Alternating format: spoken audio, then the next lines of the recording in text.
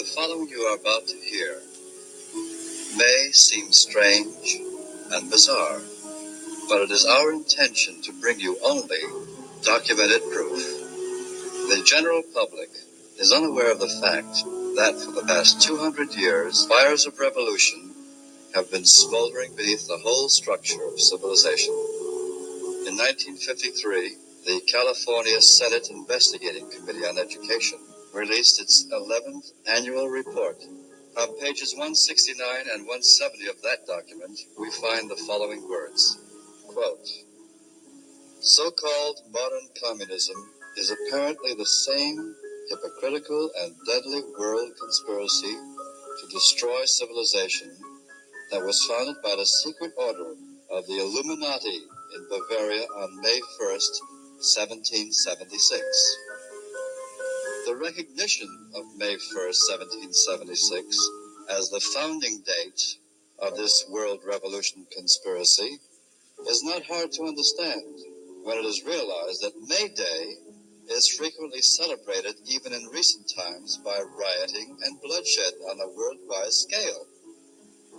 It was not until 1847 or 48 that the communist conspirators who had theretofore operated in secret came out into the open with the Communist Manifesto by Karl Marx and Frederick Engels, boldly proclaiming against practically everything upon which civilization is based: God, religion, the family, individual liberty, and so forth. The concluding paragraph on the manifesto reading, "Communists scorn to hide their views and aims. They openly declare that their purpose can only be achieved by forcible overthrow of the whole existing social order. Let the ruling classes tremble at the prospect of a communist revolution. Proletarians have nothing to lose but their chains. They have a world to win. Proletarians of all lands unite." In issuing this manifesto, the communist conspirators evidently believed the time had arrived when, with the aid of ignorant victims, a worldwide takeover could be accomplished. But there were not enough ignorant victims to manipulate them, and the expectant coup failed. The conspirators thereupon conceived the plan for the future of supplementing the long-established secret conspiracy in existence since 1776 with an unremitting public campaign for victims among the ignorant of all nations, and in an attempt to hide from view the underlying hypocritical conspiracy existing since May 1st, 1776, it was decided that, in such public campaign, the Manifesto of 1848 should be heralded as the founding date of communism, and Karl Marx falsely proclaimed as its author. So wrote the elected members of this California State Senate Committee in 1953. Here and there, lone voices have been raised to alert the world to the imminent dangers from this satanic conspiracy of the forces of darkness. Their voices have largely gone unheeded, and even many leaders of the so-called anti-communist movement have failed to grasp the staggering realities of this conspiracy within the conspiracy. One who saw the total picture was Commander William Guy Carr. This recording was taken from a speech delivered by Commander Carr in Chicago in 1958, a few months before his death. It was not Carr's intention to document the whole history of the Illuminati conspiracy in this speech, since a great many books had already been printed on the Illuminati, the world revolutionary movement, including his own books, Pawns in the Game and Red Fog over America. In this speech, Commander Carr sets forth the basic philosophical concepts behind the greatest mystery of all time, the revolutionary attempts to overthrow all governments and all religions in order to enslave the whole human race under a super one-world government ruled by satanic despotism. As an official lecturer for the Royal Canadian Navy, Commander Carr constantly warned large audiences in the 30s about the world conspiracy and the forthcoming Second World War. During that time, he wrote 7 best-selling novels. Some were selected to become part of the Royal Library, the Library of War Museum, and the Sir Millington Drake Library at Eton College, and the Braille Library for the Blind. Carr's most widely read book, Pawns in the Game, is considered by most historical experts of the Illuminati as the most comprehensively documented book ever published on the Illuminati. The sound on this recording is primitive, due to the fact that it was placed on tape in a large meeting hall. However, despite the sound quality and other technical shortcomings, the facts contained in this speech are of such significance that it is reproduced exactly as it was given. Carr's speech will be interrupted occasionally by this narrator, who will insert salient comments on what Carr has said in order to highlight certain particularly significant parts of his message. This recording is not meant to entertain the listener. It is an historical recording of great importance about a conspiracy that has lasted for thousands of years. Numerous books have been written on the subject of the Illuminati, and it has been referred to by such men as George Washington, John Adams, and Abraham Lincoln. I would like to present to you a speaker that has given much of his life for the welfare of humanity and to study the things that are going on in the world revolutionary movement. Our speaker this evening has a very wonderful way of presenting a message that is so badly needed, and I hope that each of you will listen with open minds and forget all prejudices and all bigotry. We have nothing to gain by hatred, and our speaker will certainly give us the reasons for that. And so at this time, we're very happy and proud to present the Commander William Guy Carr from Canada.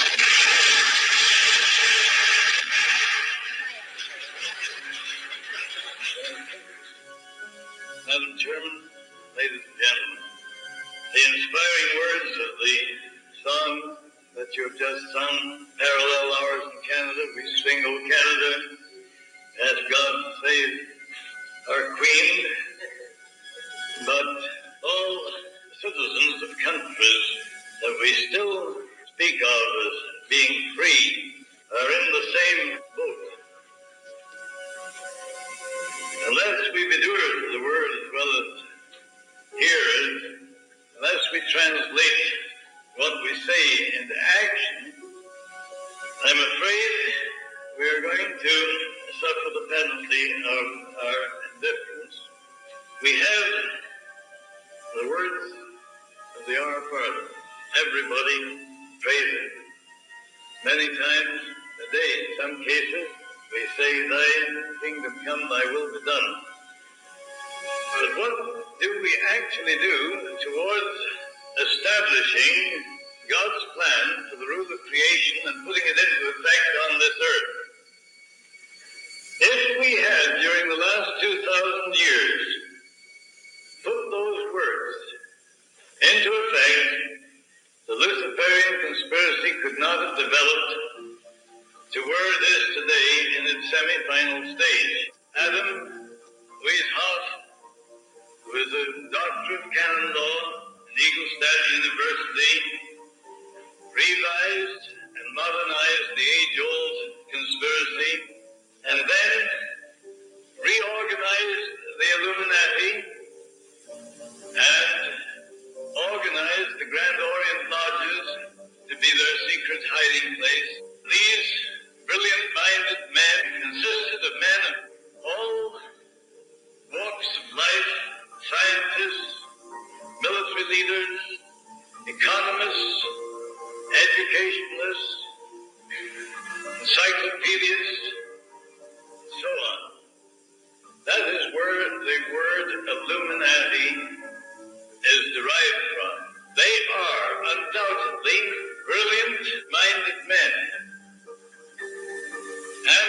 unfortunately, they have become self-conceited, so swell-headed, that they actually believe that they know better than Almighty God how the universe should be ruled, and that is the struggle that's going on today. If we start to finish revising the age-old conspiracy and modernizing it, on May 1st, 1776,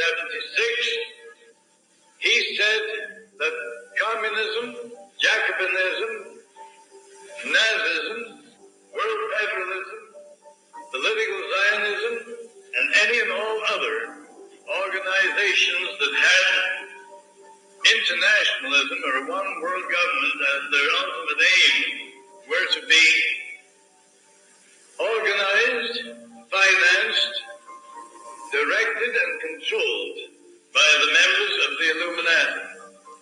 The Illuminati, down through the ages of time, have always made provision to elect and select those who are to succeed them from their own immediate entourage. They are children of well-bred families whom, because of the fact that they show exceptional mental achievement, are highly educated and thoroughly trained to serve the purpose of those that direct the world revolutionary movement. These youngsters, when they are going through college and university, don't realize why they are being showered with grants and scholarships and all the rest. They become strongly attached to those that finance their education and then place them into exceptionally remunerated positions. And it is useless to deny the fact that after these brilliant-minded young men have been educated under the tuition of men that represent themselves as one worlders, that they are fully qualified to act as specialists, experts, and advisors behind the scenes of our government.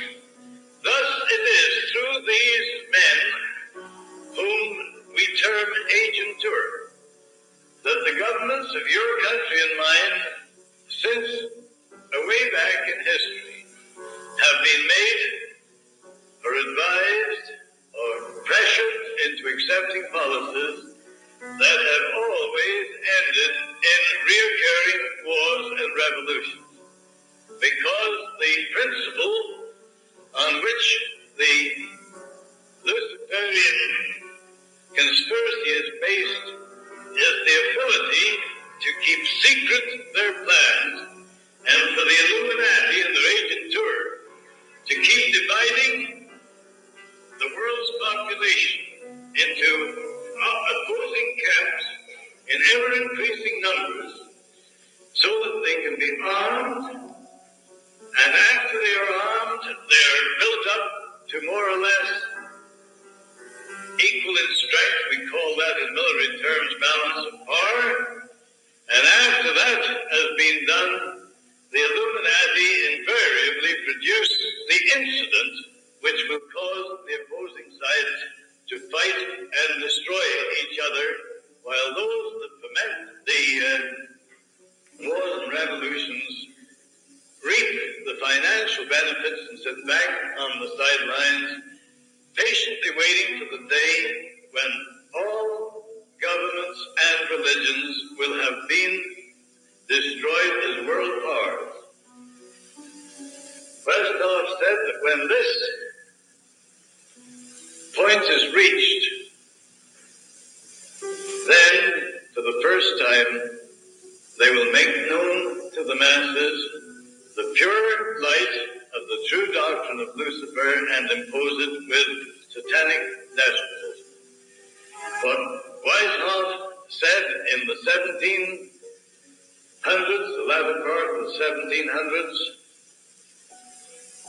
Pike, General Albert Pike, confirmed in the latter part of the 1800s.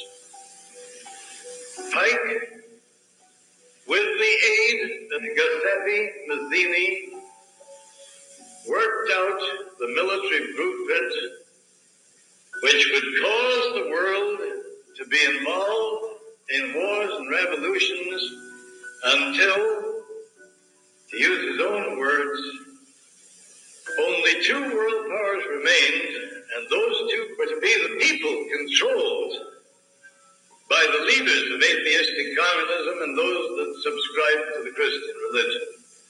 I know it is very hard for the average, decent, clean-minded citizen to realize that such a devilish, I use the word advisedly, diabolical plot has been in operation. But the scriptures, the Old Testament, is nothing more or less than the history of that conspiracy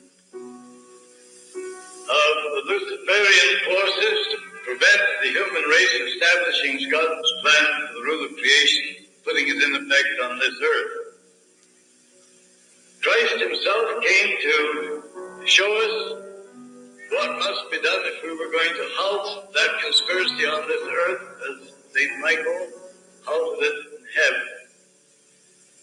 He told us who were directing that conspiracy. He said, it is they of the synagogue of Satan. He said, they are sons of the devil, Lucifer, whose lusts they will do. He was a murderer from the beginning. He knows not the truth, for the truth is not in him. When asked, who are these men, he said, them that call themselves Jews, but are not, and do lie. The devil's whole plan is to use cunning and deceit. That is why our Heavenly Father, through his Son, Jesus Christ, told us that he was the father of lies. And they would make any statement and justify the telling of a deliberate lie, providing it moves their conspiracy towards its final goal. Mazzini, Giuseppe Mazzini, was an Italian. If you look in your encyclopedias, you will find him eulogized as a great Italian patriot. That is how the agents who direct this conspiracy deceive the people into believing what is a direct lie. Giuseppe Mazzini was the director of the World Revolutionary Movement and was appointed as the director of the whole World Revolutionary Movement in 1834. After the French Revolution was over and the American situation here was in turmoil, Mazzini came to America and he consulted with General Albert Pike, who was disgruntled because his Indian auxiliary troops had been disbanded on the charge that they had committed atrocities under the cloak of legitimate war. Therefore, Pike became an illuminist, and he built a house in Little Rock with 13 rooms in 1840. And it was in that house where he worked to perfect the military blueprint of wars and revolutions that would bring Weishaupt's plan to its final stage.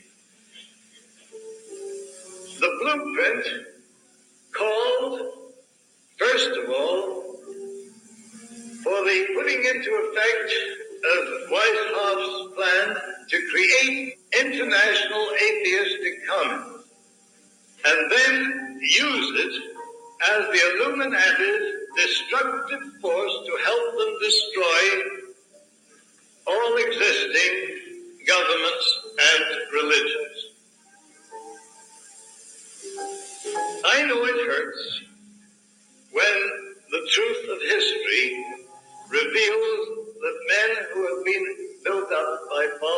propaganda international heroes are proved to be feet of clay.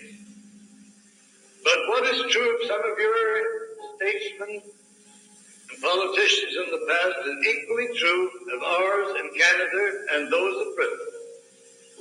Since the turn of the 19th century, since 1801, there has hardly been a prime minister in England or Canada or a president in this United States, with the exception of Lincoln, who wasn't under the control of the Illuminati. I explained briefly this afternoon how Weishoff's plan was made known by an act of God.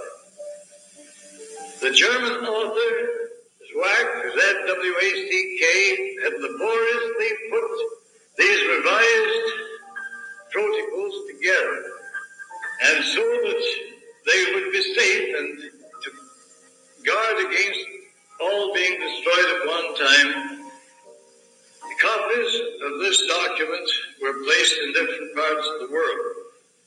I explained that Professor John Robison, Professor of Human Psychology of Edinburgh University and Secretary of the Royal Society, when touring Germany and visiting the University of Frankfurt and Ingolstadt, had been asked to guard a copy of the secret document. He was not informed as to their nature, but he did place them in safekeeping.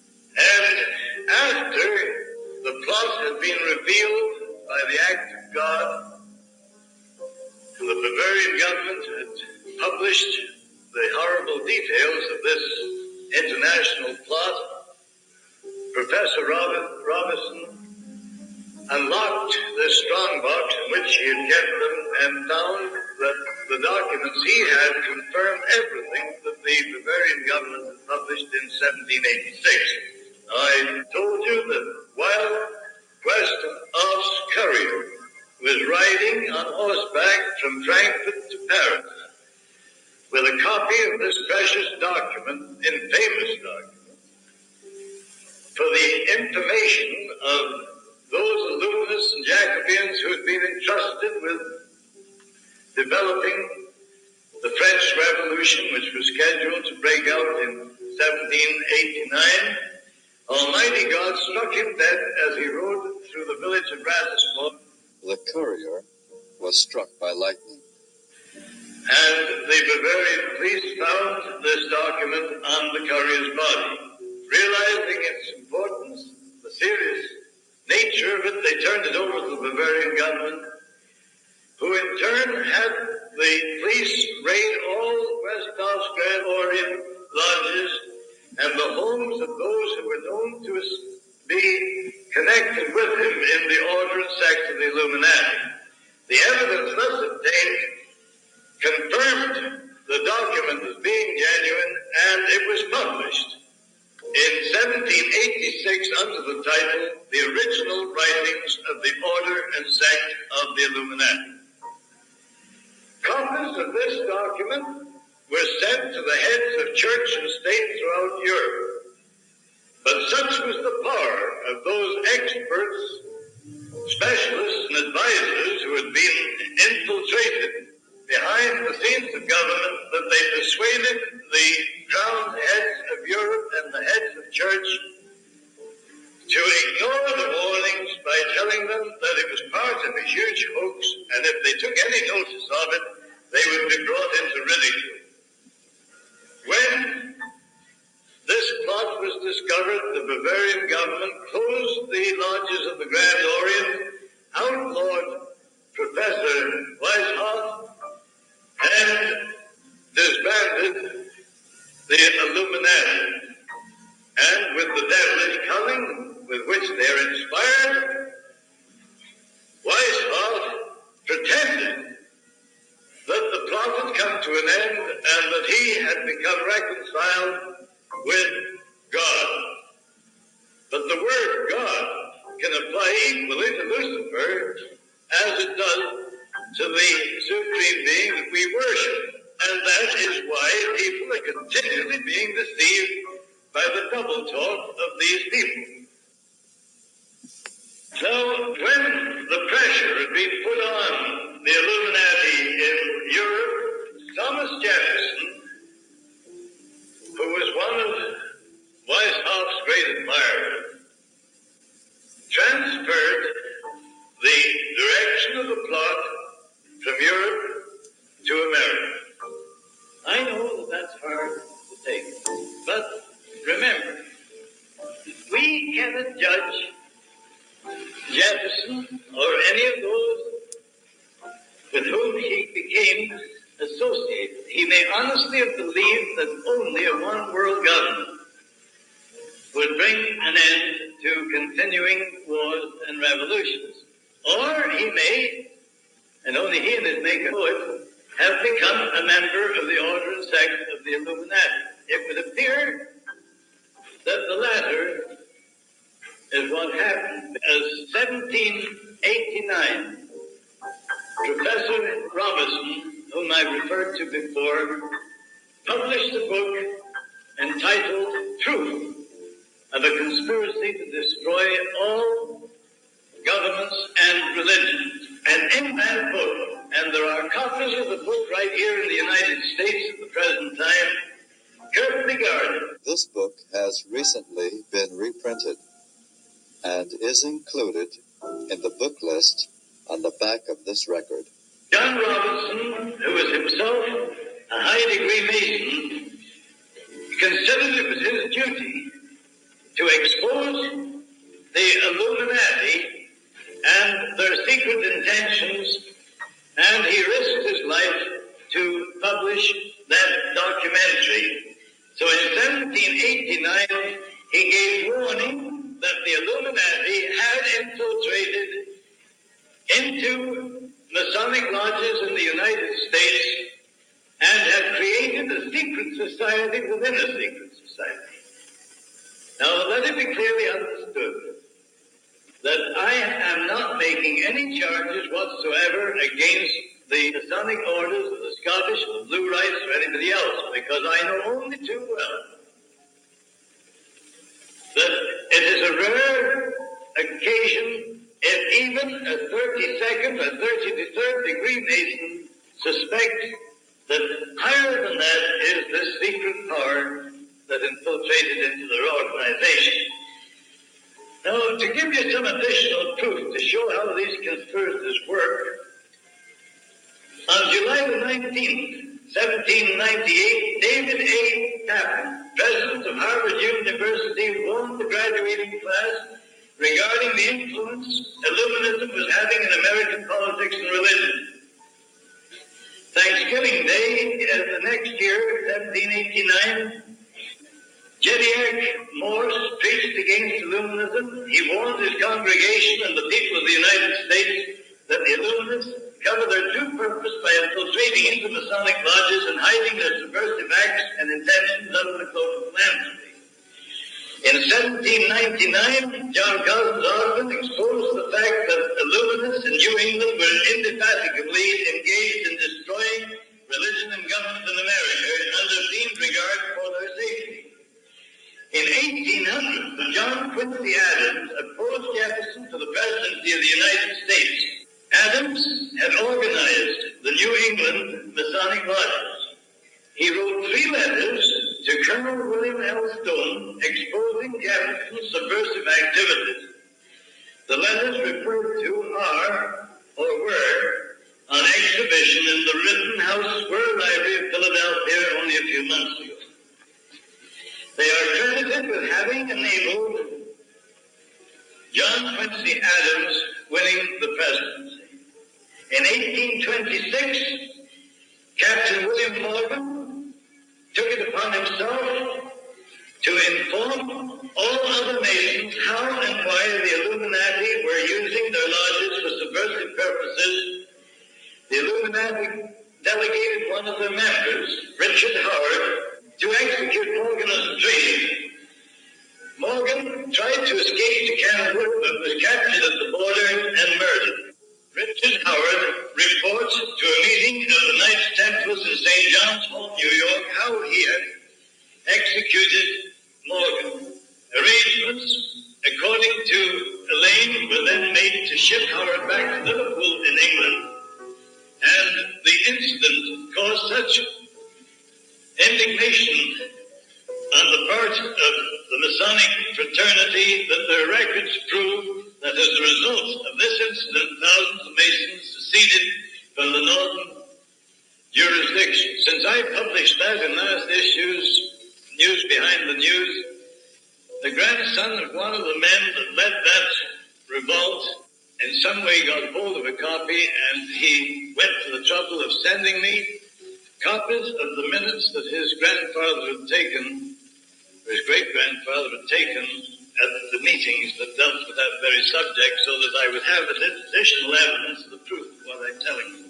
In 1829, I just tell you these things because it shows how this conspiracy moves year by year and right up to the present day. In 1829, an English illuminist named Fanny Wright. You might wonder at a person of the female sex being mixed up in this thing, but the Grand Orient Lodges and the councils of the New and Reformed Palladium Rites organize what they call councils of adoption.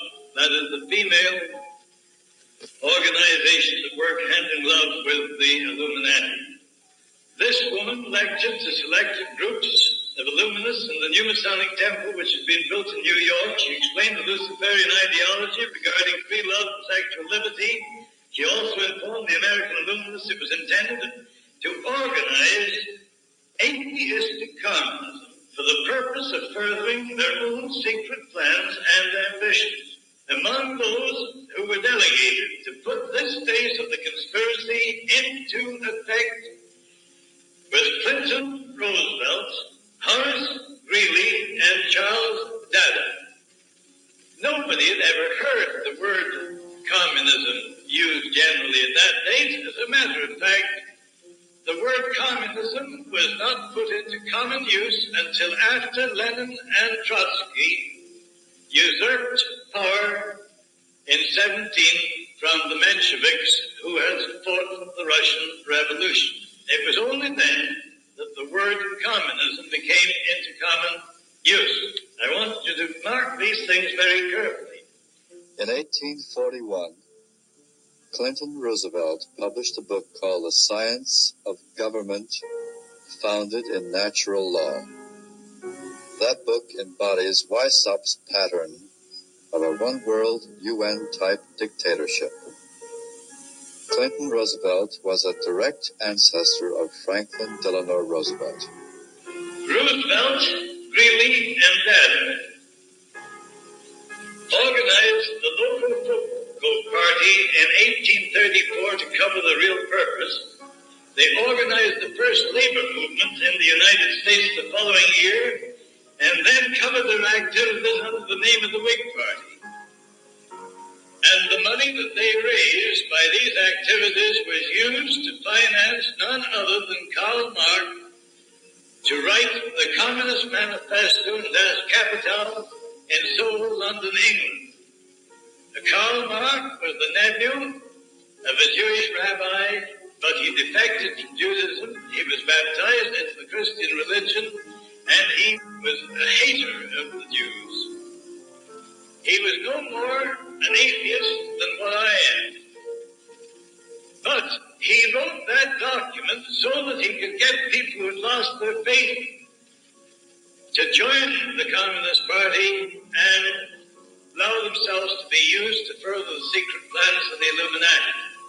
While Karl Marx and Engels were writing the Communist Manifesto, a German professor of the name of Karl Ritter of Frankfurt University was actually employed by the Illuminists writing the antithesis of the communist ideology so that the Communist Party and the Anti-Communist Party could be used to divide the world's population into opposing camps and bring about World War I. Professor Karl Ritter was succeeded after his death by Nietzsche, who completed his work. As early as 1776, Russia had been designated as the empire which was to be destroyed and turned into the stronghold of atheistic communism.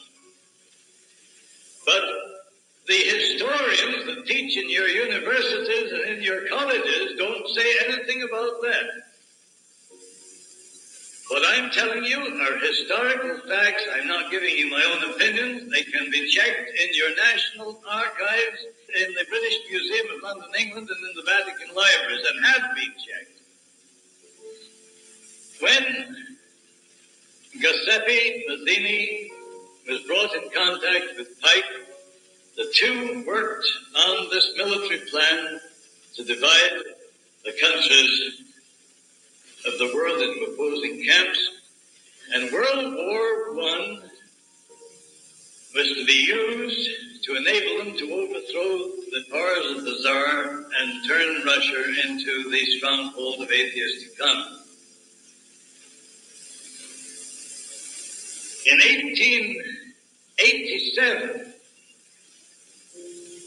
Pike and Lemmy, who had succeeded Mazzini as the director of the World Revolutionary Movement, Lenin succeeded Lemmy. decided that political Zionism was to be organized by Herzl and then used for two purposes. First of all, to create the state of Israel, and secondly, to enable the Illuminati to foment World War III, using the differences between the Israeli and the Arab Mohammedans to serve that purpose. The plot also required that after World War I had turned Russia into the stronghold of atheistic communism, communism was to be built up in strength by the leaders of our so-called democratic countries until it equaled in strength in every respect the united Christian world, and then it was to be contained. And it was to be contained until the last.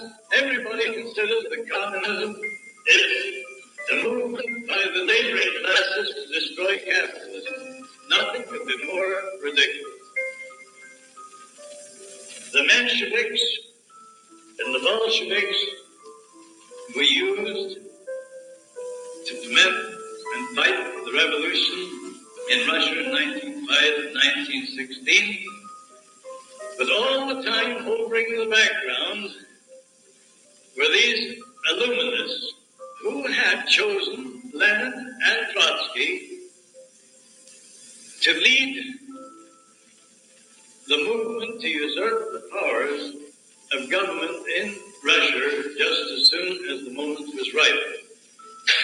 Now, in 1916, the international bankers of Britain, the United States, Germany, Sweden, and France met in Stockholm for the purpose of deciding the final details of the Russian Revolution, and they were joined by Henry Ford. Henry Ford, who originally wrote a series of books exposing the Illuminati conspiracy, was himself duped into going along with them.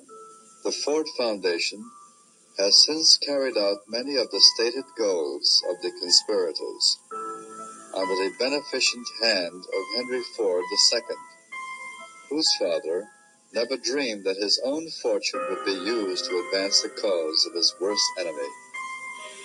Who went over under gave the world the impression that he sailed in that famous peace ship. Well, of course, there's different kinds of peace. We know that the communists today are talking peace, but that they mean the peace that will be had when all other opposing forces have been destroyed. The average communist doesn't know that he also is to be destroyed in the final phase of the conspiracy. And it was by making these facts known to the leaders of the Communist Party in Canada that we split the Communist Party right down the middle in 1957. We supplied them with copies of a letter that Albert Pike had written to Mazzini on August the 15th, 1871, the year before Mazzini died, and that exposed the whole diabolical aspect of the conspiracy. Lenin and Trotsky were not atheists. Lenin had been initiated into the Order sect of the Illuminati in Switzerland, where Trotsky was initiated. I'm not familiar, but this will shock you. British intelligence knew exactly what was being planned, and so did your American intelligence officers, because they reported all the details of this secret meeting in Stockholm to their governments, just the same as I reported that secret meeting that happened on St. Simon's Island, February the 14th this last year. No notice was taken. The powers behind the scenes of government are too strong to even allow your government, which you so proudly say is of the people, for the people, by the people. And ours is just the same. But the fact remains that they deposited $50 million to the credit of Trotsky in the Bank of Sweden. And while that was being done, Lenin was being given safe conduct from Switzerland to Russia with 38 top-level revolutionary leaders in a private car supplied by the high command of the German government.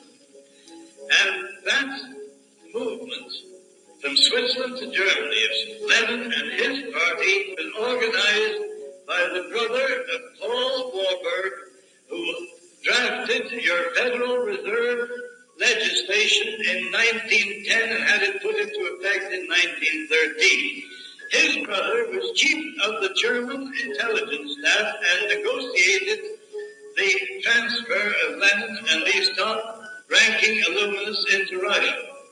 Now, Trotsky was building up his group of revolutionary leaders on the east side of New York, and when he sailed from New York to Sweden, the British Navy intercepted the vessel and took Trotsky and his fellow revolutionary leaders off the vessel, landed them at Halifax and confined them in the emigration sheds and put them under the guard of the Northwest Mounted Police, they were known that day.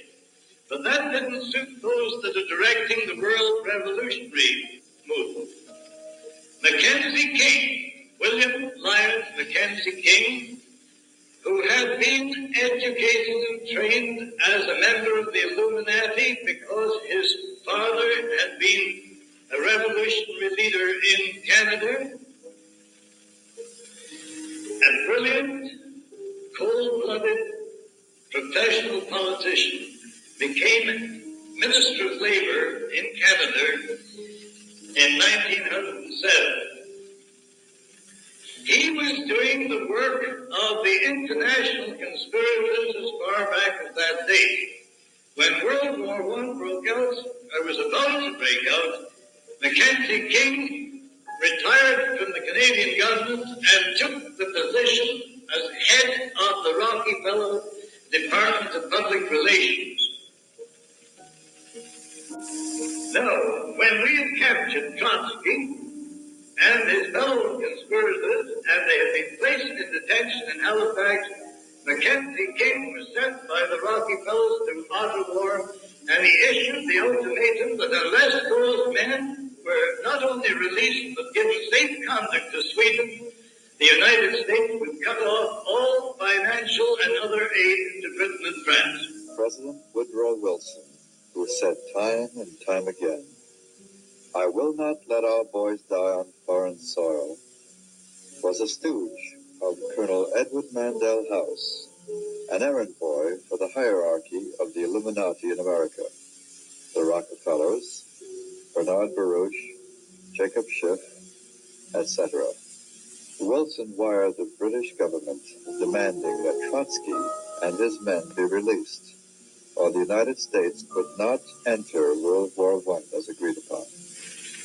So, to prevent defeat, we took the lesser of two evils, and Trotsky was put on board another ship, and we had the humility of escorting that man to the entrance of the Baltic Sea. These are the things of international intrigue that's going on all the time, and you're not allowed to know a thing about it. As soon as the war was over, I'm not going to go into all the details of the Russian Revolution, but you know that Trotsky and Lenin did take over the powers of government in Russia. Now, the normal people talk about 98% of those men who went with Lenin and Trotsky into Russia to usurp the powers of government being Jews. That's a perfectly correct statement if we use the word Jew as it is generally used. But remember this, they entered Russia in the August and September of 1916. When Lenin died in 1924, there was not a single member of the First International of the Communist Party left alive or out of exile, except one or two who were initiated as members of the Illuminati. All the others, after they served their purpose, were liquidated, as happens to everybody that serves the Illuminati, whether they know it or not. As soon as they have served their purpose, they're wiped out with as little compunction as you and I would swat and fly. Now, the Nazism, as had been founded by Professor Carl Ritter, the same year, 1848, that Karl Marx wrote the Communist Manifesto, had to be used to foment World War II for the purpose of destroying the German Empire and reducing the strength of the British Empire so it was no longer a world power. And we'll know that that is exactly what happened. But according to the Pike plan and this overall revolutionary blueprint, it also had to be used so that the political Zionist Party would be given a sovereign state in Palestine, where the differences between political Zionism and the Arabs would and could be used to foment World War III.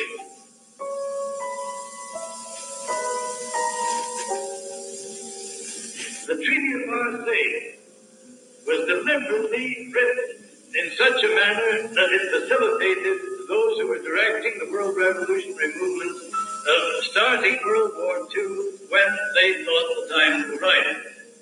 You'll find all kinds of documentation in there, secret messages passing between the heads of your government and ours. And let me tell you this, some friends of mine, high-ranking British officers, and some of your own countrymen, did everything within their powers to try and prevent World War II breaking out. They knew the details of this conspiracy as I'm explaining it to you. They went to Prime Minister Chamberlain and they told him that if he allowed World War II to break out into a hot and shooting war, that it would be continued until Britain had been destroyed as a world power. They even convinced Chamberlain of the truth of their statements. And that is why he went to Munich and came back with his umbrella and a piece of paper saying peace in our time. But then Chamberlain was maneuvered into a position where he had to declare war to keep the promise to the Polish people over the Karler incident. But you know that the first months of that war, we referred to as the phony war. Chamberlain and the Premier of France had agreed that they would not bomb any German targets other than strictly military targets. That didn't suit these bloodthirsty international gangsters. That was too slow. So they gave orders that Chamberlain had to be got rid of. And Chamberlain didn't know what to do. He he told Commander Ramsey, a very highly decorated officer in Army intelligence, and a man who was a member of Parliament for Peeblesshire in Scotland, he said, if you will only get me definite evidence of what is going on behind the scenes, he said, I will put a stop to this war. Ramsey approached the man in the American embassy, and he told him, if you will only give me copies of the secret correspondence and signals that was passing between Churchill and Roosevelt, and let me have them just long enough to show the Prime Minister, he says, we'll end this war. And that clerk, that cipher clerk, did as requested in the hope that by so doing he could prevent World War II being developed into the Holocaust that it was. That man was Tyler Kemp. That sealed not only Chamberlain's fate, but it sealed the fate of all those patriots who were working in close cooperation with Captain Ramsey. And the powers behind the government consisted of an election. Churchill was elected Prime Minister. On February 8, 1920, Sir Winston Churchill, before his forced acceptance in the Illuminati, wrote an article that was carried in the Illustrated Sunday Herald. From the days of Spartacus, Weishaupt, to those of Karl Marx, he wrote, to those of Trotsky, Russia, Bela Kun, Hungary, Rosa Luxemburg, Germany, and Emma Goldman, United States, this worldwide conspiracy for the overthrow of civilization and for the reconstitution of society on the basis of arrested development, of envious malevolence and impossible equality, has been steadily growing. It played a definitely recognizable role in the tragedy of the French Revolution. It has been the mainspring of every subversive movement during the 19th century. And now at last this band of extraordinary personalities from the underworld of the great cities of Europe and America have gripped the Russian people by the hair of their heads and have become practically the undisputed masters of that enormous empire. The 12 o'clock of the day that May the 12th, that he was elected Prime Minister, he gave the Royal Air Force orders that they were to bomb open towns and cities in Germany that night. At midnight, he broke the previous Prime Minister's promise with the French President that would not do that. At midnight on that same day, he had the secret police that nobody knew were even in existence in England raid the homes of 400 and some odd patriots, including admirals of the British Navy, and they took them and their wives out of their beds in the middle of the night and locked them up in the Brixton prison without a charge or opportunity for trial, and they kept them there for 4.5 years. I'm not telling you a fairy tale. I'm quoting historical facts. The people of England have never been allowed to know that yet, and yet I have Admiral Sir Barry Donville, with whom I am in constant correspondence, and I served with his brother in the First World War on the same ship, and I know every detail of everything that happened about that. Admiral Donville was one of the finest and most capable British admirals that our country produced. He was the greatest fighting admiral that we had in the First World War. He fought and won more engagements in and around the Bight of Heligoland than any other British admiral.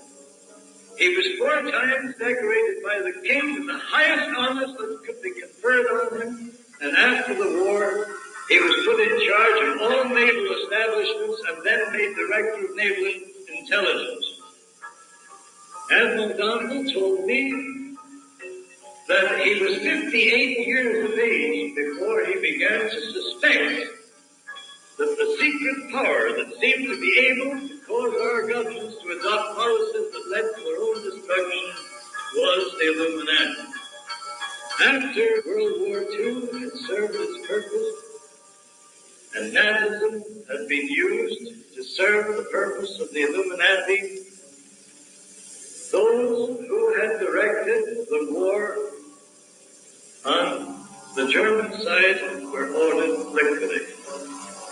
But so that it would be made look legal and nice, we had the Nuremberg trials, where they were legally murdered. Now, anybody that served in a high-ranking position in your Navy, the Canadian Navy, the British Navy, knows that we have to obey orders. And those orders are given by the politicians, the civilians. Admiral Bacon, one of our British admirals, had the courage to write to Mr. Churchill in the First World War and said, "Sir, fighting the enemy is a pleasure. Fighting you politicians is the headache a man could inflict on himself." That was what Admiral Bacon, who was one of these gruff old fellows, and he didn't give a continental cuss for all the politicians this time had hated. And he wrote that to Mr. Churchill. Now, as a result of the Second World War, the United Nations, just one more step towards a one-world government. Your government gave recognition to Soviet Russia and was quickly followed by Britain. If you remember, the Bolsheviks became so powerful due to the aid we had given them that we had to fight a war of containment in 1919, 1920, and 1921. The conditions under which we fought the Bolsheviks was exactly the same as the conditions your troops and ours fought in Korea this last war. We were never allowed to give them a darn good licking. As soon as we just pushed them back and got them into where they were contained, then we had to stop. We weren't allowed to deliver the knockout blow. Bolshevism, or as we know it today, international communism, could have been absolutely wiped out in Russia between 1919 and 1921. But that wasn't in accordance with Weishoff's or Pike's plan. That plan said it had to be built up until it equaled in strength the whole of United Christendom.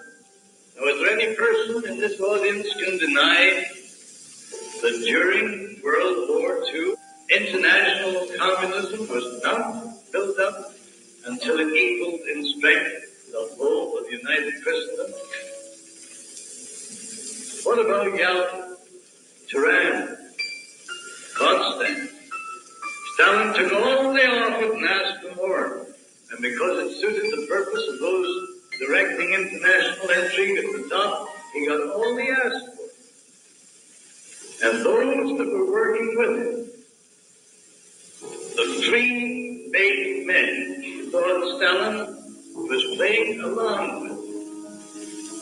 I think history will prove that Stalin went so far as to agree that FDR would be the first king despot. And when he double-crossed FDR after Yalta, that was the end of FDR.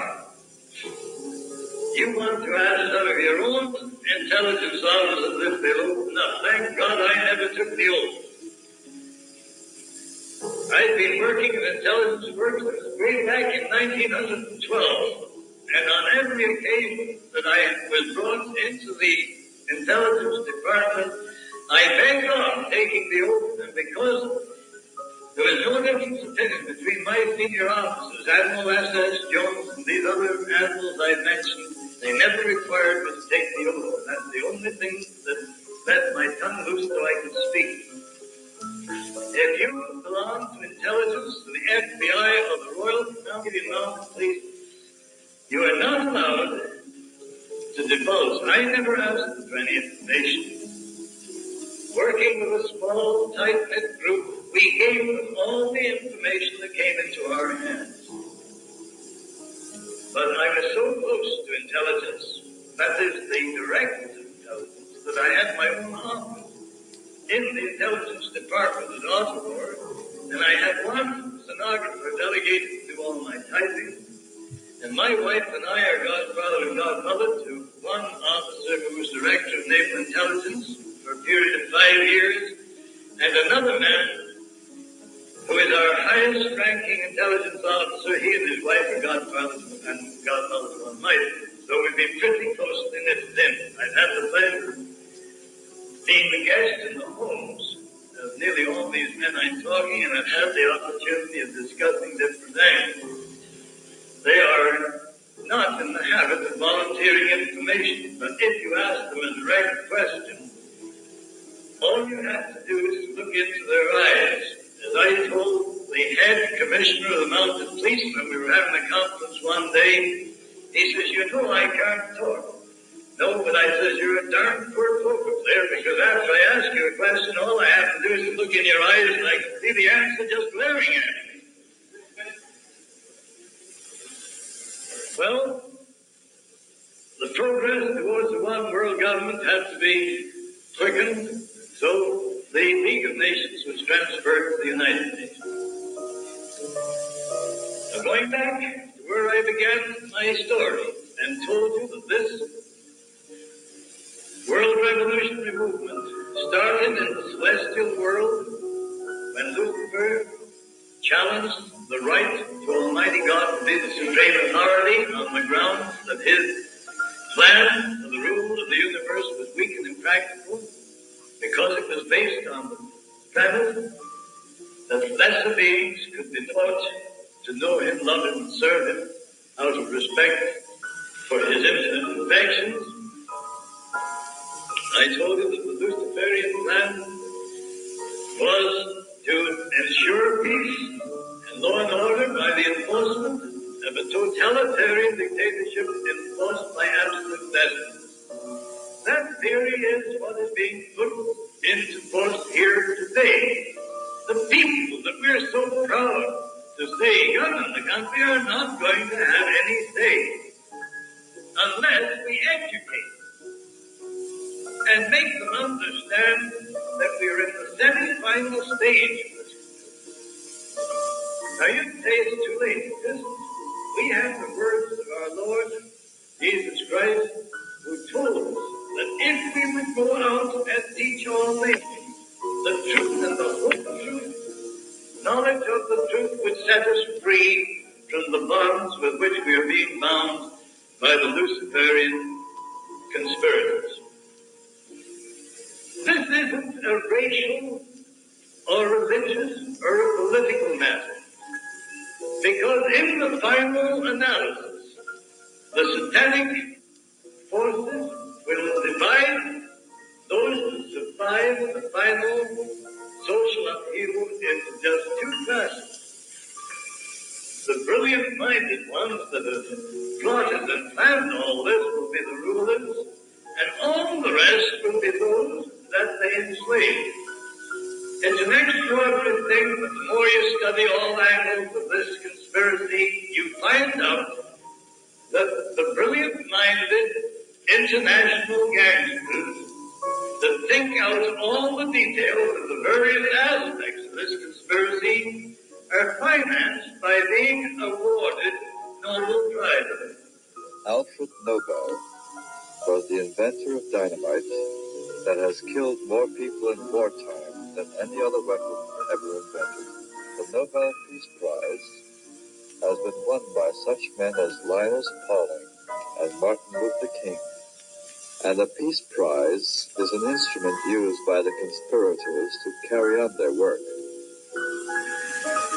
Our Reverend Mr. what's his name, Methodist minister, he was given $45,000 to work inside the religious thing.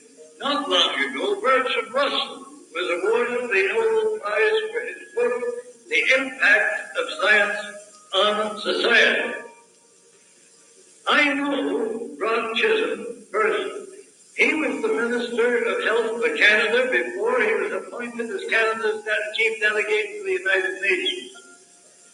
He hadn't been very long in the United Nations when he was made president of the World Health Organization, which you know by the three letters WHO, WHO.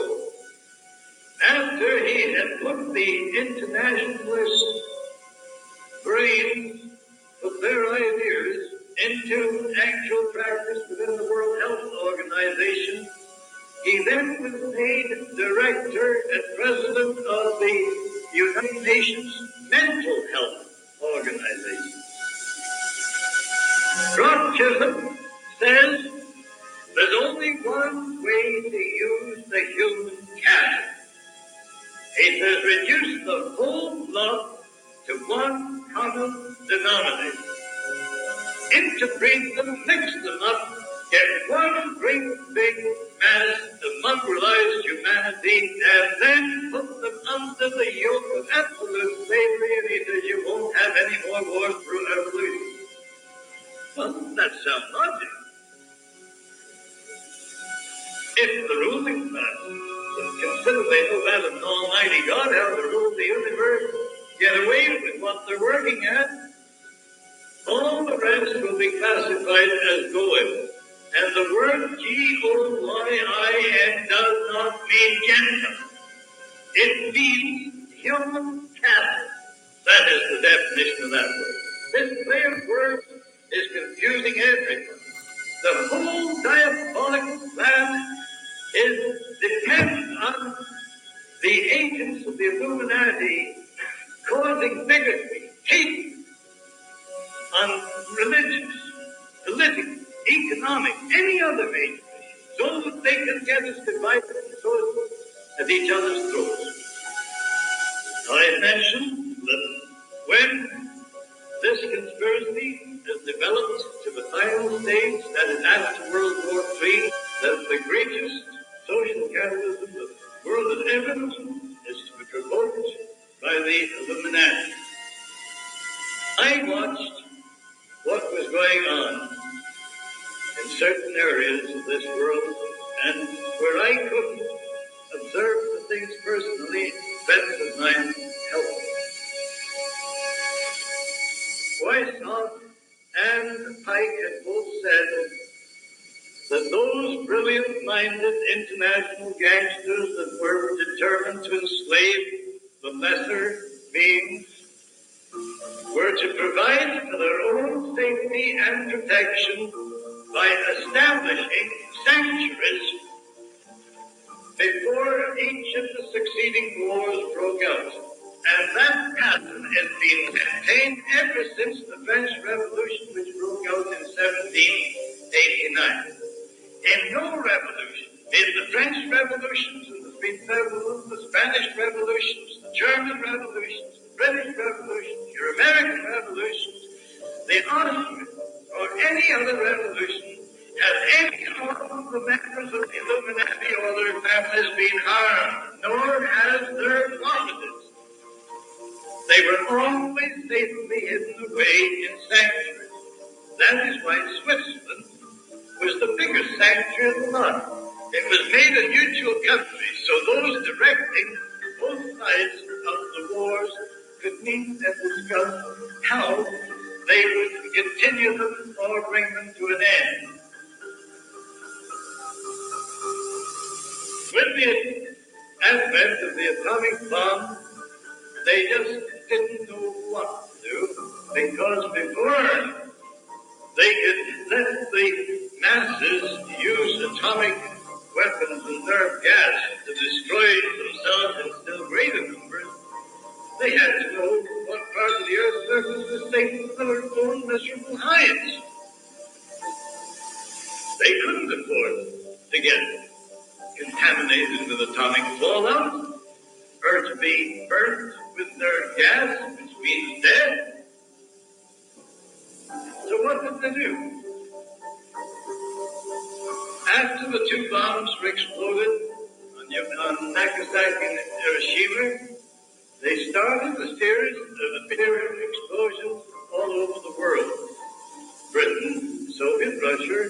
failure in the United States, whose governments are all controlled from the top by these devils in human form. They popped off a bomb here, they popped off a bomb there, and they had the nuclear scientists all over the world measuring the atomic fallout, so they could find, if possible, places in which they could be perfectly safe while we were cutting each other's throats from year to year. It is not generally known, but Germany could have won World War II hands down. But they were not allowed. These Illuminati, who were behind the government of Germany, had strict instructions that the German Empire and the Nazi Party were to be destroyed. And I defy any member of the American High Command to deny this statement. The German army had sufficient nerve gas stockpiled 2 years before the war ended to have wiped out the whole population of Britain, France, and the United States had they been allowed to use it. Now, nerve gas is the most lethal weapon. The Satanic inspiration has enabled the mind of man to discover this. It is nothing more or less than the pure essence of fluorine gas. And it is so deadly and so devilish in its characteristics that if one single drop, even though it be highly diluted, comes in contact with the flesh of any living creature, it will travel along the nerve trunks and paralyze the breathing apparatus and thus cause death. There is only one antidote to that, and that is atropine. But atropine would have to be injected. Immediately, the first strangling sensation was experienced, and you would have to keep injecting it until you could get out of the contaminated area and get further medical help. The members of the armed forces of your country and mine are being equipped with atropine outfits. But what about the civilian population? Now, one of the devilish features of nerve gas is this. You can wipe out the population of Chicago or New York or any big Canadian city and not do $1 single worth of property damage. Now, all this nonsense about the fear of atomic bombs is just getting the masses into a state of fear that they will all half-cock and agree that it's essential to contain Russia or something else to have another world war. These men that have the wealth and the power in their hands and secretly administer that power behind the scenes of government are not going to destroy billions and billions of dollars worth of property when they can take over by using a few dollars worth of fluorine gas. They call it nerve gas because they figured it would interfere with their idea to promote fluoridation if the public got to know that nerve gas is nothing but the pure essence of fluorine gas and gaseous form.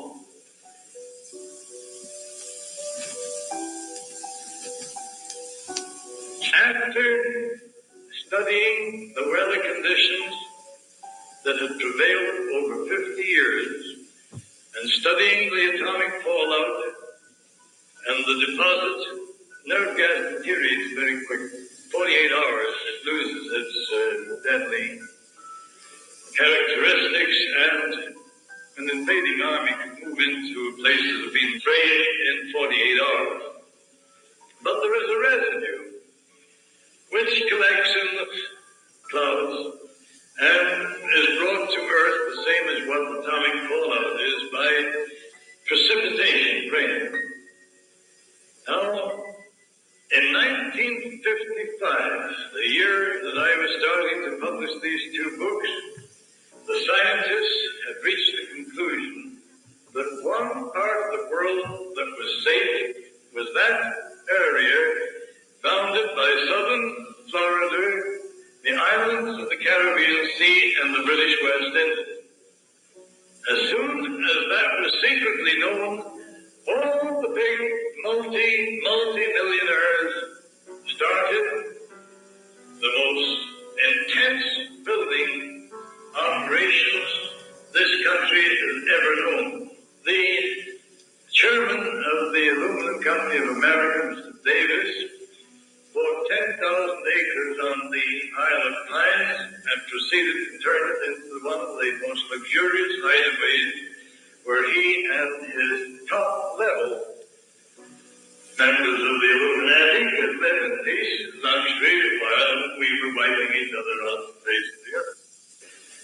Britain was so concerned about the increase of population in the West Indies that they financed the movement of around 250,000 West Indians out of the island and moved them into England and Canada, paid their fares, told them it was to improve their conditions. Now, E.P. Taylor, who owns and controls the brewery interests of Canada, Hoffman, Brownman, who controls all the distillers in Canada, and who are no more Jews as Zionists than what I am, but they control the movement at the top. And a group of their international gangsters that control the Canadian government's policy just as another group controls yours, they formed a syndicate. The first entity was $15 million, and they started to build palatial resorts throughout the West Indies and other islands of the Caribbean Sea. A bunch of your Chicago financiers and others extended Miami right down until it reaches now to Key West. All this happened after what's been called the safe area. It's a good job my nurse, when I was a kid, dropped me on my head because she developed such a pump of curiosity that I've never recovered from it yet. And knowing what was in the wind, I had to go down there and see for myself what was going on. That is what took me down to Florida in the February of 1957. And what did we find? They were organizing water transports between the islands. They were taking cargo ship loads of preserved and tinned foods and stockpiling them throughout the area. They were building great big water condensers so in case of drought or lack of precipitation, they can have the seawater turned into drinking water. Vining Davis was at the back of that reclamation program in which thousands and thousands of acres of marshland in Florida was drained and cultivated and tilled so it became fertile ground for growing what you call market vegetables, small fruits and vegetables. 200,000 head of cattle were transferred from Texas into the ranches of Florida so they would be sure of a meat supply.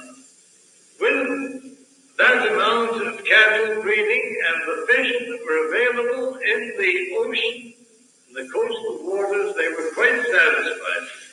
With their ability to grow their own fruit and vegetables, raise their own meat, catch their own fish, that added to the tremendous amount of staples such as flour and other things that have been shipped into that area by ocean-going cargo vessels would make them absolutely self-contained.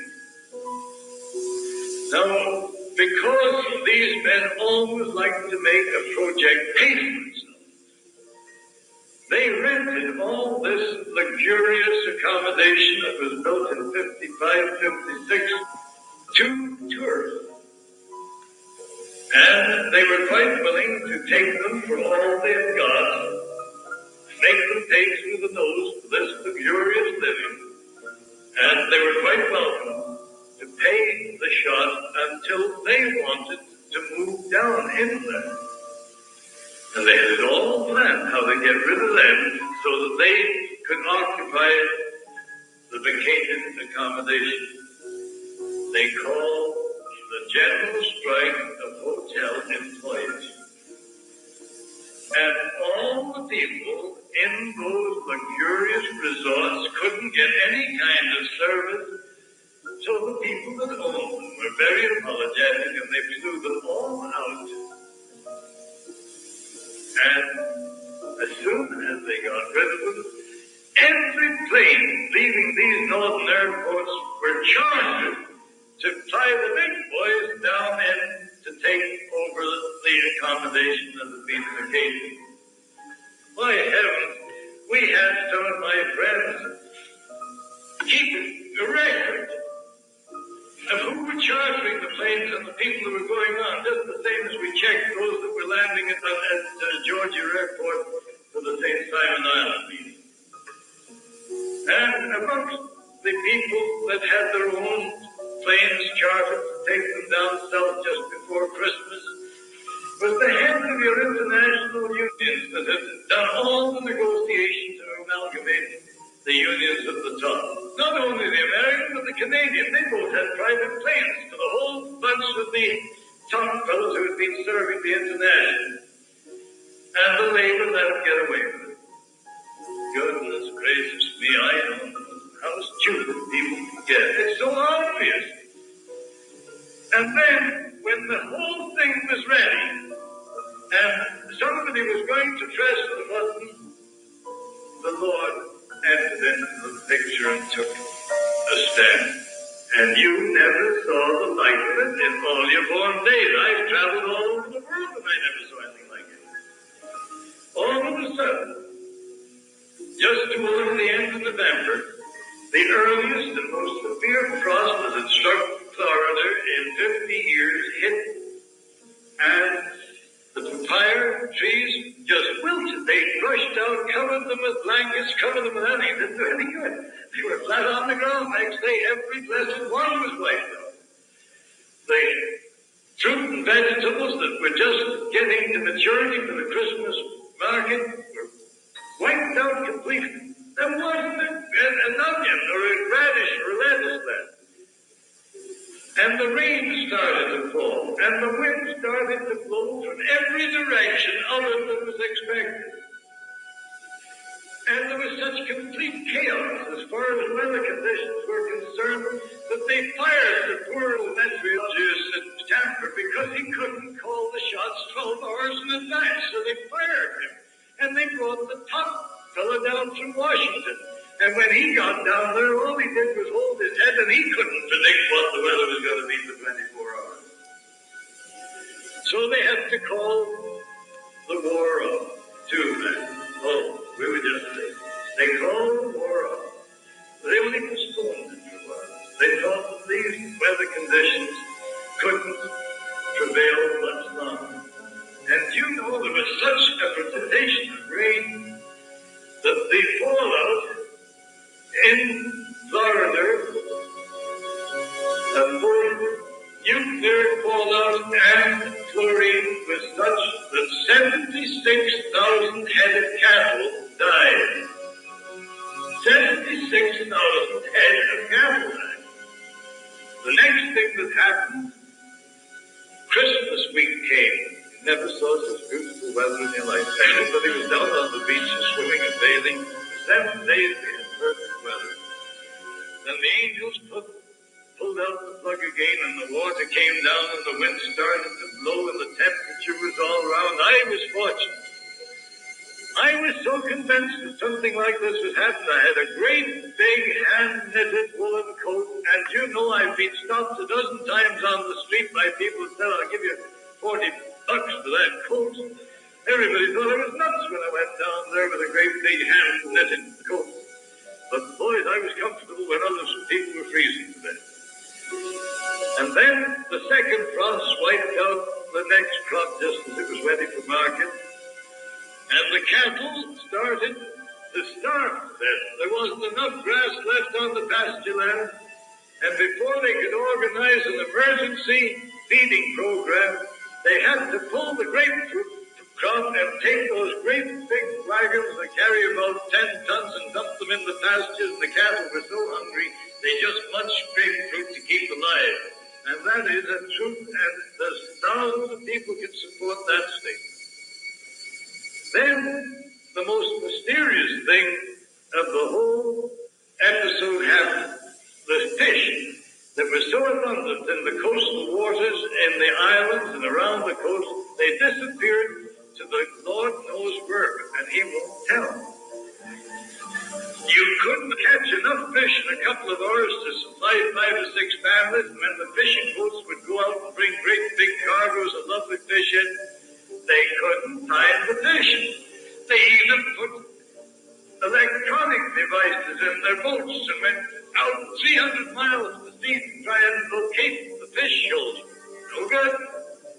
40% of those that own commercial fishing boats and charter boats went bankrupt and the financiers took over their boats. 40%.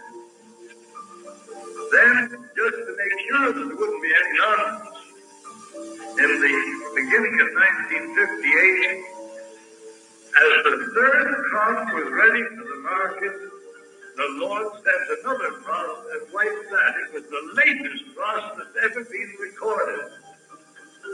So we poor suckers that were down there getting the information found ourselves paying 35 cents a head for lettuce and 29 for pieces of cucumbers and so on, all the way down the line. They had to fly the food that we people needed there from California and Mexico, and all that's what happened down in Florida. But the scientist says that the fluorine that fell down was brought down out of the clouds by the rain, and that it is accumulated from the smoke from the chemical factories. That the smoke had gone up and lodged in the clouds, and these unprecedented downpours of rain had released it and dropped it on the grass and the pasture. I don't believe that, because I know that they were frantically taking tests of Spanish moss and every other thing. I had doctors that I could rely on, and they were watching all these tests, and they just did not know what was to happen. The United Nations was taking up the matter of stopping a further atomic test because of this atomic fallout. That is what's going on in this world. Now, we started to show that the conditions which we experience today started in the supernatural world are conducted by men who are inspired by the Satanic forces. Their purpose is to prevent us putting God's plan into operation so His will can be done here in heaven and what have you today in the United Nations. God has been kicked out of politics, and the name of God is rarely used except as blasphemy or oath on the lips of foul-mouthed people. But the scriptures tell us that God is a jealous God. And I'm quite sad that He has taken measure of the Satanic forces that work in this world, and the feverish haste with which they are trying to bring their devilish plan into its final stage shows that they think time is running out. Now, it's all very well saying, well, don't worry, God will look after it. God has a habit of helping those who help themselves. He told us that if we were hearers of the word and not doers of the word, it would avail us nothing. If the truth has been made known to us, it is our duty to pass that truth on to as many other human beings as possible. Because whether or not we can halt this devilish conspiracy before God has to intervene to save all flesh being destroyed or not, by making the truth known to our neighbors, we can at least open their eyes and make them realize what is going on so that they too can become the elect of Almighty God. That is the duty. We will not be judged according to the results that we achieve. We will be judged according to the amount of effort we put into serving His holy will during the term of our life on this earth. There, ladies and gentlemen, you have a picture. Now, I just want to read this in conclusion. Albert Pike, on August the 15th, 1871, wrote a letter of instruction to Mazzini, telling him what I have told you, and his concluding paragraph reads as follows: We, the Illuminati, shall unleash the nihilist and atheist, and we shall provoke a formidable social catalysm, which in all its horror will show clearly to the nations the effect of absolute atheism, origin of savagery, and the most bloody terror. Then everywhere the citizens obliged to defend themselves against the world minority or revolutionists will exterminate those destroyers of civilization, and the multitude disillusioned with Christianity, which will be from that moment without compass of direction, anxious for an ideal, but without knowing where to render its adoration, will receive the true light through the universal manifestation of the pure doctrine of Lucifer, brought finally out in the public view, a manifestation which will result from the general reactionary movement which will follow the destruction of Christianity and atheism, both conquered and exterminated at the same time. The word God is used by these Luciferians just the same as we use the word God. On July the 14th, 1889, Pike had to correct the beliefs of some of his leaders in the New Palladian life who were Satan worshippers. So he wrote this letter of instruction. That which we must say to the masses, or the crowd, is we worship God. But it is the God that one adores without superstition. The Masonic religion should be, by all of us initiates of the high degrees, maintained in the purity of the Luciferian doctrine.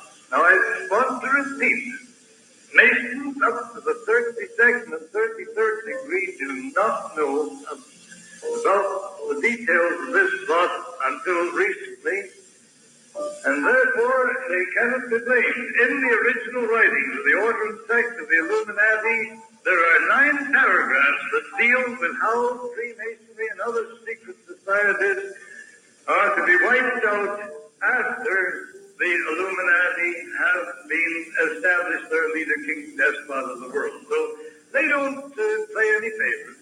Everybody except their own little clique are to be either wiped out or subjugated. Lenin said it didn't matter. 75% of the world's population was liquidated as long as they controlled the other 25%. Referring to this God, what we say to the crowd is we worship God. But it is the God that one adores without superstition. I'll skip the next part.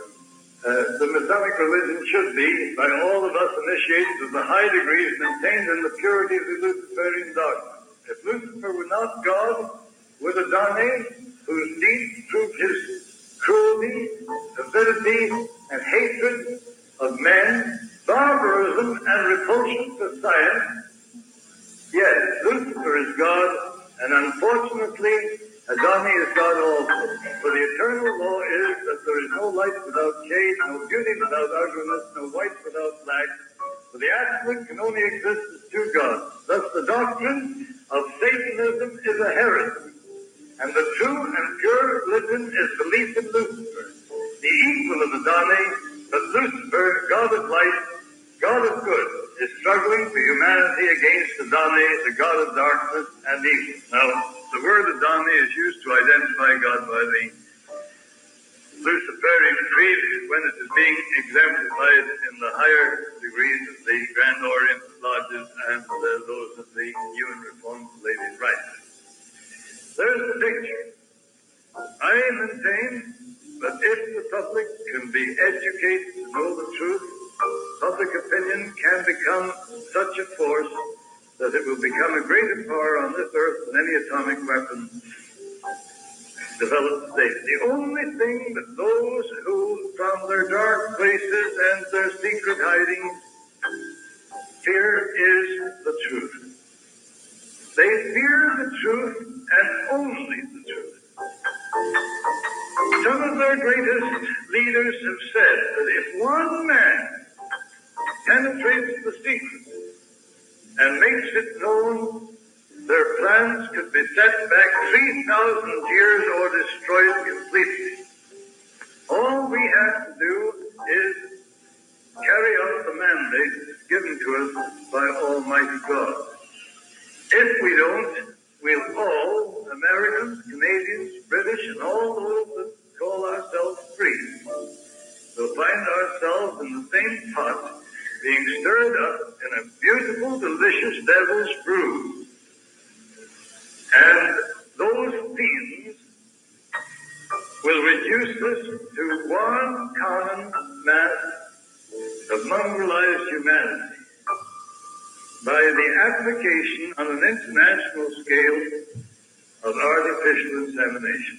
Bertrand Russell, on page 49, 50, and 51 of his Nobel Prize-winning book, The Impact of Science on Society, says that less than 30% of the females will be selected for breeding purposes and less than 5% of the males. And the breeding will be the same as on a stock farm. It will be strictly limited and selected to fill the requirements of the state. That's what they're facing. That's what is at the back of this integration and all the rest of it. They completely cover and disguise their foul intentions by putting a whole lot of little targets up so that we point our rifles and sight on those little targets and blaze away. And they don't care how many 1,000 rounds of ammunition we shoot at the targets they stick up, as long as they are safe behind the butts and we're not hurting them. Now let's get wakened up. For heaven's sake, we sacrificed nearly 30 million human lives in World War I and II in the honest belief that we were fighting for our king and our country, or God in our country. And if we were willing to risk our lives on the battlefield or on the seas or in the air, surely to goodness the courage of the early martyrs hasn't disappeared completely. What are we afraid of? What's causing it? And those that are supposed to be leading us, particularly those in religion, why are we not told the whole truth so that we can use the intelligence that God gave us and decide as He intends us to do, whether we accept His plan and obey His law or literally go to the devil?